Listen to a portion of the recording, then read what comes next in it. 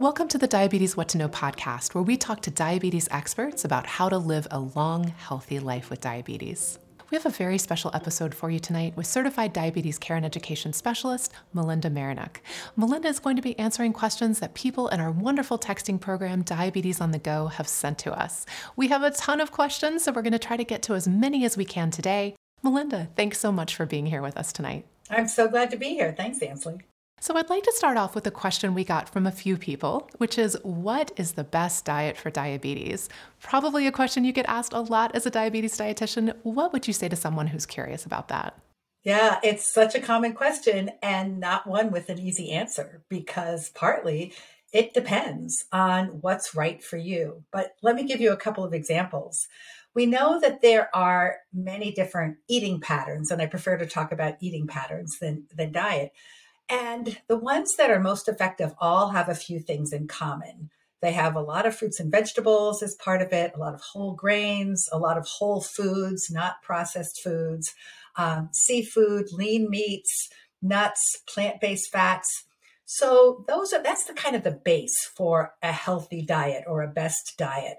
And the eating patterns that best match that and also show in the research that they're most effective for people with diabetes would be the Mediterranean style diet, which, as you know, has a lot of vegetables and fruits as part of it, and seafood and whole grains and olive oil and nuts. And then a second pattern that's also been very strong in research and effective is a vegetarian diet. And it doesn't matter if it's vegan, meaning no animal foods whatsoever, or plant-based, meaning that you can also have milk and dairy and eggs, cheese along with it. And then the third eating pattern that the American Diabetes Association acknowledges is very effective for many people for whom it's a good match is a lower or a low carbohydrate eating pattern. So those are three examples of eating patterns that all have some similar things in common, but also shown in the research as being very effective for people with type 2 diabetes. So I guess the question is, as someone is thinking about, which one is a good fit for me, should a person be thinking about what are my preferences? Could I imagine sticking with a vegetarian diet? Absolutely. Because if it doesn't match the way you usually eat or want to eat, telling someone who really enjoys eating a lot of meat and seafood and poultry to start a vegetarian diet, no, that's not going to work. But also giving that person confidence who does want to follow a plant-based eating style to know that even though it might be a little bit higher in carbohydrate, the amount of fiber that's in it really helps balance it out, and it's a healthy eating style. So yes, just as you asked, Ansley, starting with preferences, how you enjoy eating, and matching the eating pattern that is best for you based on what you really enjoy and your preferences. So someone asked, how many carbs should I have each day? Also a very common question. What are the general recommendations for how many carbs people with diabetes should be eating each day? I will say, and this is a preface for many of the answers, these are going to be guidelines that I give you to many of the questions that you asked me. Ideally, if you have access to a certified diabetes care and education specialist or a registered dietitian, these are questions that are great to sort of focus on your own individual response and answers and how that question might be tailored for you. So in general, for females, between 30 and 45 grams of carbohydrate per meal, and for men, between 45 and 60 grams of carbohydrate per meal, not per day, as a general guide. Now, that's going to vary a little bit. It's going to vary based on your blood sugars, your type of medicine that you're on, but that's a starting point for many people. So that person also mentioned in their text message that they were trying to keep track of how many carbs they were eating. So do you recommend that people with type 2 track carbs? Yeah, so it depends. And I find myself thinking that the answer, it depends, is the answer many times for some of these food questions, because we're all in different circumstances.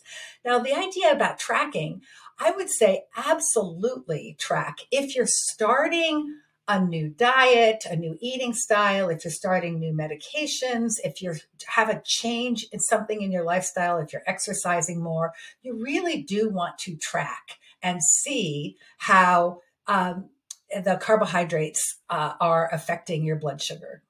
But in general, if things are going smoothly, if your blood glucose numbers are in target, if you're not having any unexplained highs or lows in terms of your blood sugar, there's really no need to track. So you should sort of get a baseline, get a better understanding of how different foods and carbohydrates affect your blood sugar. And once you have that knowledge, you can back off in terms of writing everything down or even measuring everything.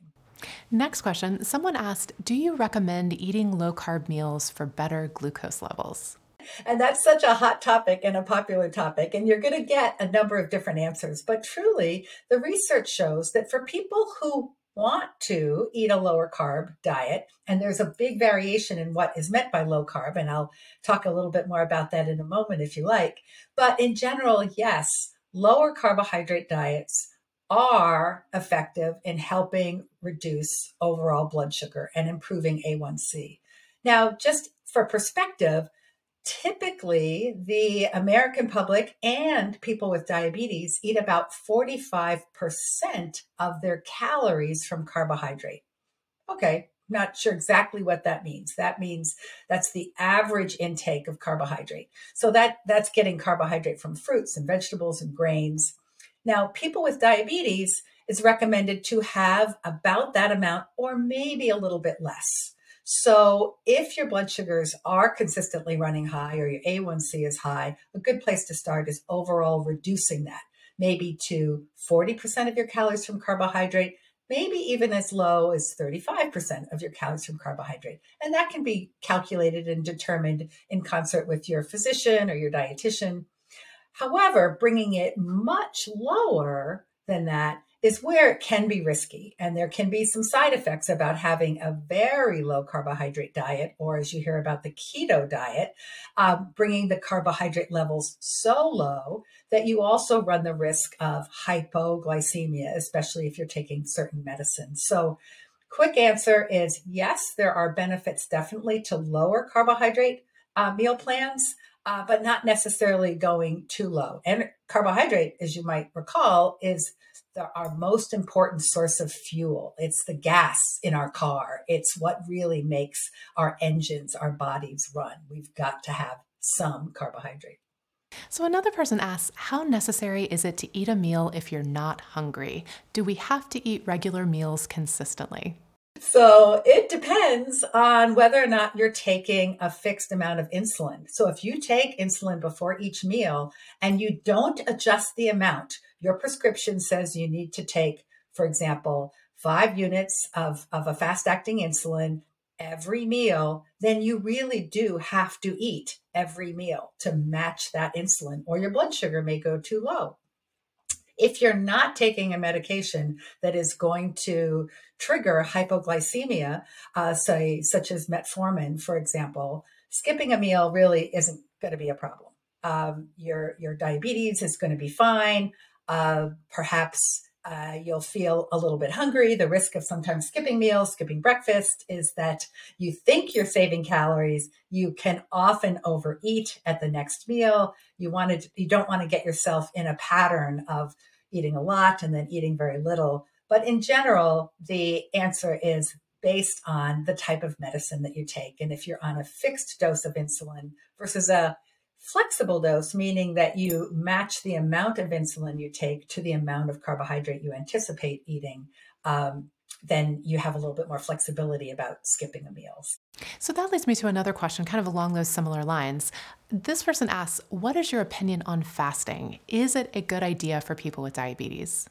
For that, we want to clarify what's meant by fasting. And today, most people are really thinking about or hearing about what is referred to as time-restricted eating, or TRE. And time-restricted eating is limiting that window of time during which you eat.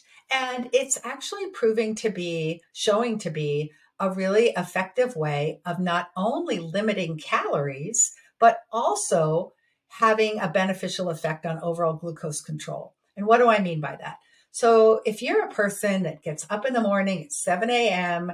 and has breakfast, and then you're eating lunch, and maybe you're nibbling throughout the day and you have a snack, and then you're having dinner, and then after dinner, you're having a snack, and then perhaps another snack while you're watching TV before you go to bed. The time that you're eating could be between 7 in the morning and 11:30 at night. And by closing that window to a 12-hour eating window, only eating between 7 and 7 or 6 and 6 or whatever, or even narrower window, a 10-hour window of eating, there really does seem to be some increasing evidence that that is of benefit to people with type 2 diabetes. So this is something that the American Diabetes Association has recently acknowledged in their latest standards of medical care update. Still a lot of research to be done. It's not something that we're saying to people, go out and you must do this, but it is an option for those that feel like, wow, I really do have this kind of nibbling and eating all day. And it's a way to help reduce that eating window.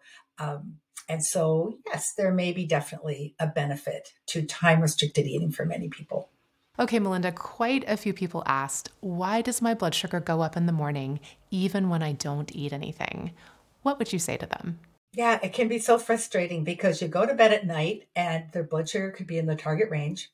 And you wake up and you think like, I wasn't sleepwalking. I didn't eat something in the middle of the night.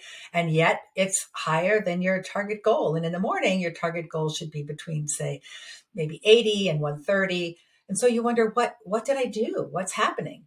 The most common cause for that is that I call it your wake up hormones, your hormones that sort of surge early in the morning at 3, 4, 5 a.m. to sort of get your body revved up to ready to wake up. And those hormones actually release glucose and cause a rise in the blood sugar, also known as the dawn phenomenon. So for many people, that rise in blood sugar is not due to something they did, but due to the natural biological processes in your body that just also help you wake up and prepare for the day. Now, what does that mean you can do about it? Because you aren't going to eat less at dinner the night before. You can't control those morning surges. But if you are someone that has a significant spike in the morning, there may be an adjustment to the type of medicine that you're on or the amount of medicine that you're on that will help mitigate and minimize that blood sugar rise in the morning. So lots of people had questions about checking in pairs. So I'd love it if you could give us an overview of what checking in pairs is and why it can be helpful. Checking in pairs is a way to help answer some questions that you are wondering about in terms of your own actions and what certain foods, for example, do to your blood sugar.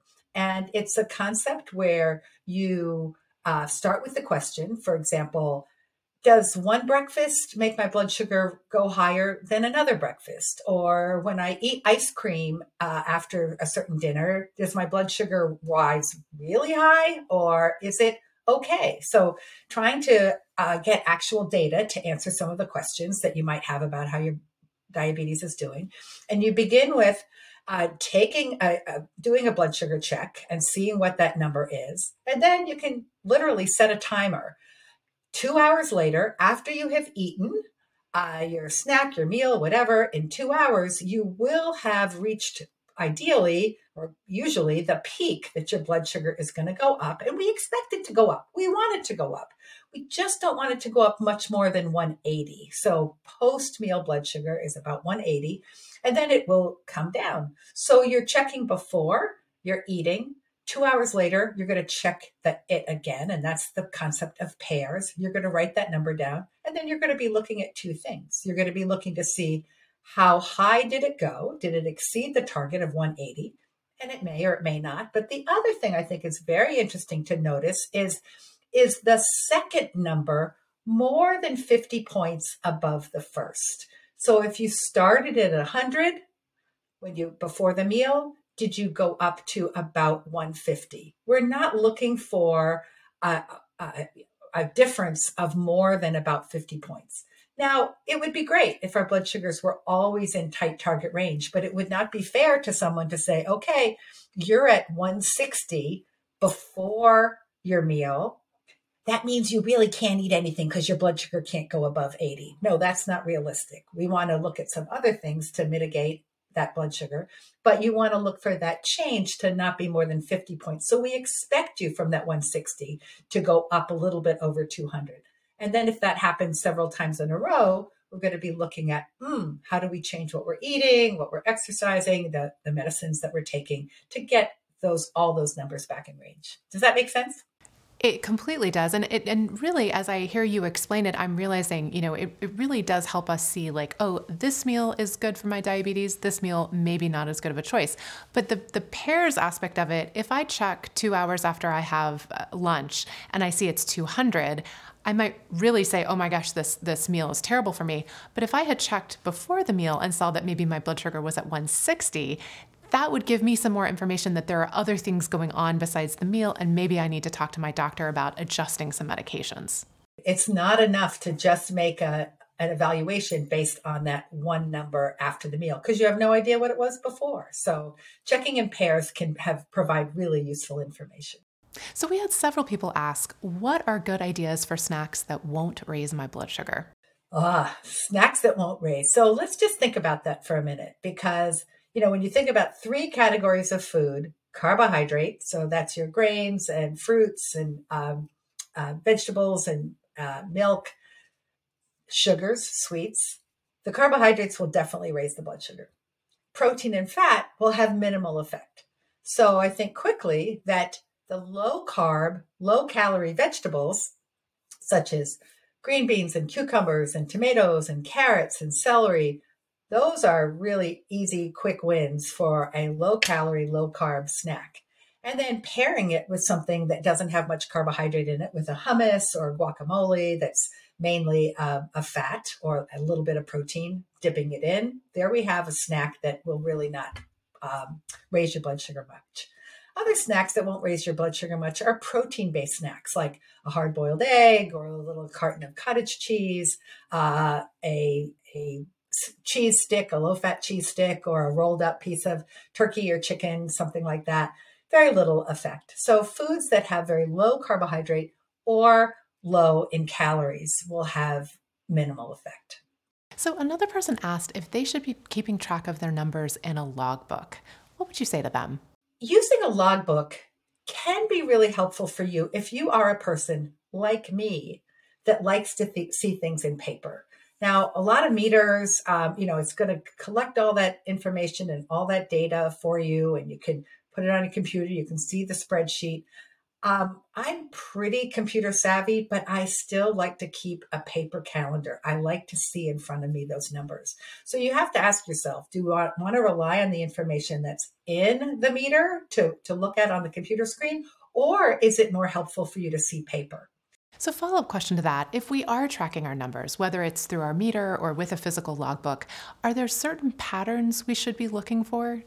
Patterns, that's the key word. You want to look for patterns. And if you see, for example, writing, you check your blood sugar and it's 192, you don't go, oh my gosh, I'm way high. This is a problem. I need to do something about it immediately. No, you need to see if the next day at the same time, it's still above target. And the next day, you want to see like 3 days in a row, checking blood sugar at a similar time.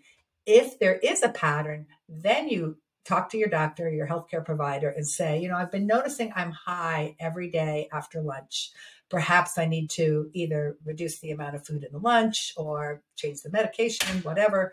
But don't make a change based on one reading. Looking at a pattern is really, really important.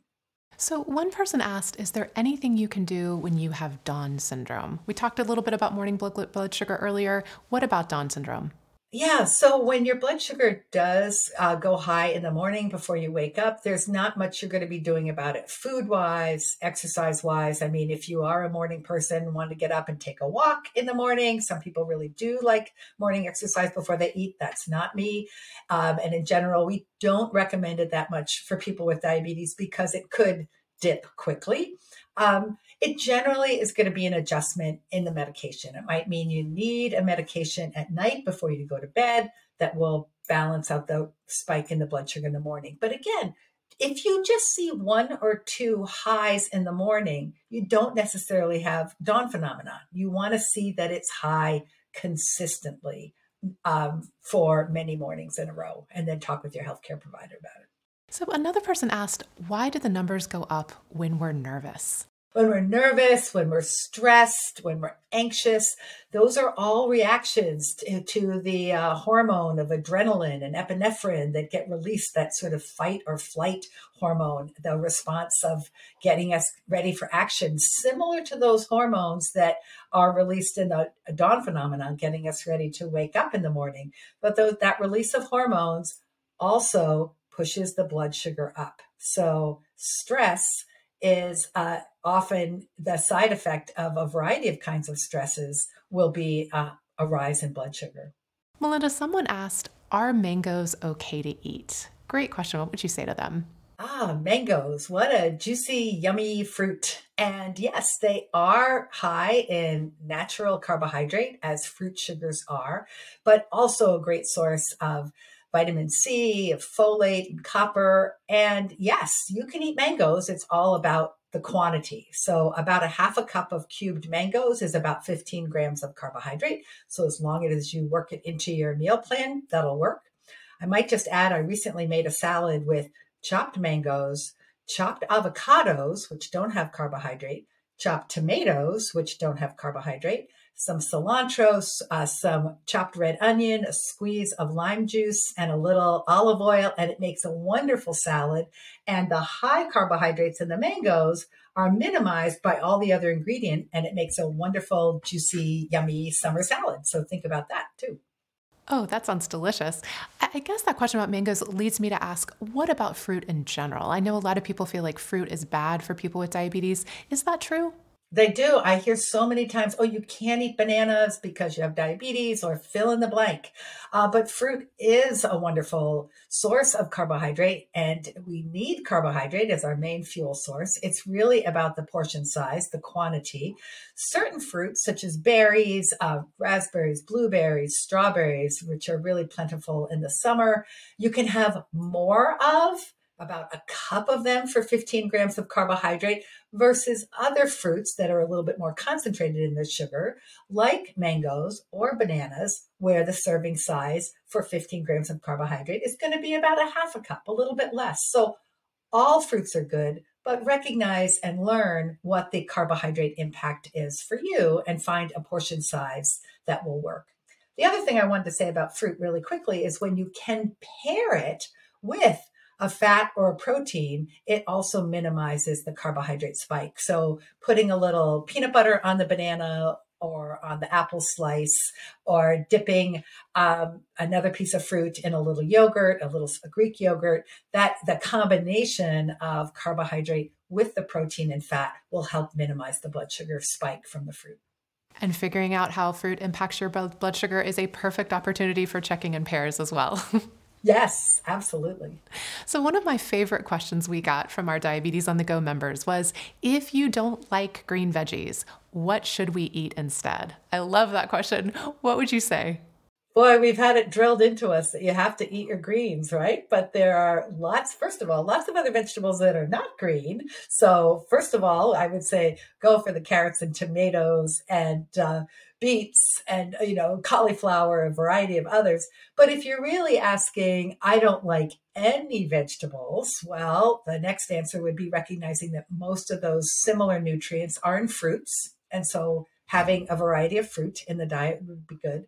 If you're truly not a fruit and vegetable eater, almost at all, I would be looking into having a multivitamin, multi-mineral, and vitamin supplement, and talk with your doctor and healthcare provider about it, because fruits and vegetables do provide so many nutrients in addition to the fiber that are really important. And if you're just not having any of those, you want to look at how to get an alternate source.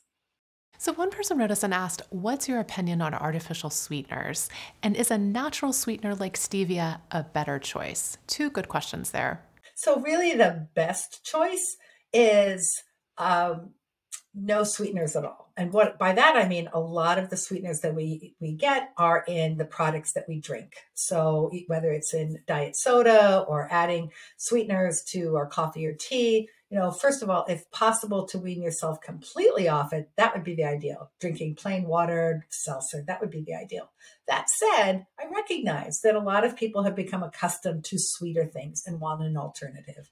And so I stand by the American Diabetes Association recommendations that any of the sweeteners in moderation are really okay.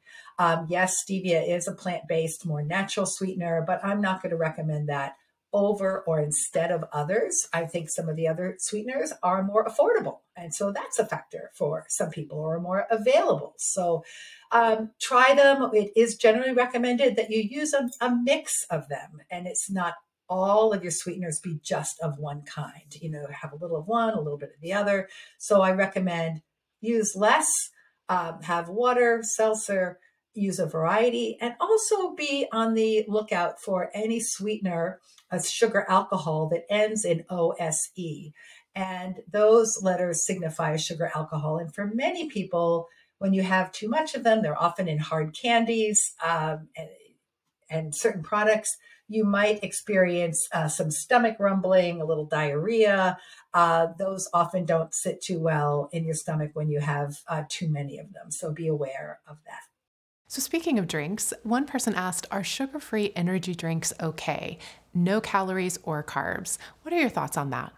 That's an interesting question, because if that person was sitting in front of me, my first question back might be, why do you want to drink a sugar-free energy drink? Because if you're having an energy drink, you're probably, being really active and you want to replace some of the electrolytes. Sugar-free energy drinks are going to have more sodium, potassium, magnesium, things that you lose in sweat. And chances are, if you are being really active, you need some more calories because your blood sugar is going to drop. So my first question would be, maybe you need an energy drink with some calories in it if you're super active. However, if you really don't want to have any calories for whatever reason, there's no harm to them. They are often done with artificial sweeteners to give it a taste. And I would have the same cautions that I would say about that I would say about regular artificially or naturally sweetened beverages, whether it's using stevia, to just do it in moderation. So one person asked us, I'm in an assisted living home where meals are served with little input from residents. How can I deal with it other than not eating it? That's a really interesting question. I have family members that were recently in assisted living facilities, and I would begin, if you haven't already done this, by reaching out to the director of food service for the assisted living service and say, hey, maybe can we have a little residence council to give you input on the meals? We love what you're doing, but we have some suggestions. Of course, you are the customers. So they would probably love to hear from you. The other thing that often is misunderstood is, you might be served a piece of cake, for example, and you think like, oh my gosh, I can't have this. Why do you, put this in front of me? Well, nothing for people with diabetes is completely off limits. You learn how to have a small portion. And so many assisted living facilities and other residential places have chosen to treat everybody equally in terms of a general diet and suggest that the patrons, that the guests have the amount of the food that's served that's right for them. That said, that can be really hard. And so you might just want to be very clear to say, if cake is served or sweets or something that you really are trying to avoid, please just don't put it on my tray, or please don't offer it to me. Just the way they would have to follow those guidelines if you truly had a food allergy and couldn't be served something with seafood or peanuts or whatever. So I would say speak up, try to get input, because that's a great idea. And then recognize that small amounts of almost any food is acceptable. You may be over worrying about some things. And then thirdly, make a suggestion that certain foods just be taken off your tray or your service if that's possible. Melinda, thank you so much for joining us tonight. As always, you have shared so much fantastic information and answered all of our questions. We really appreciate it. Thank you. We will be back with a new episode in a few weeks. Until then, please stay safe and take good care. Good night.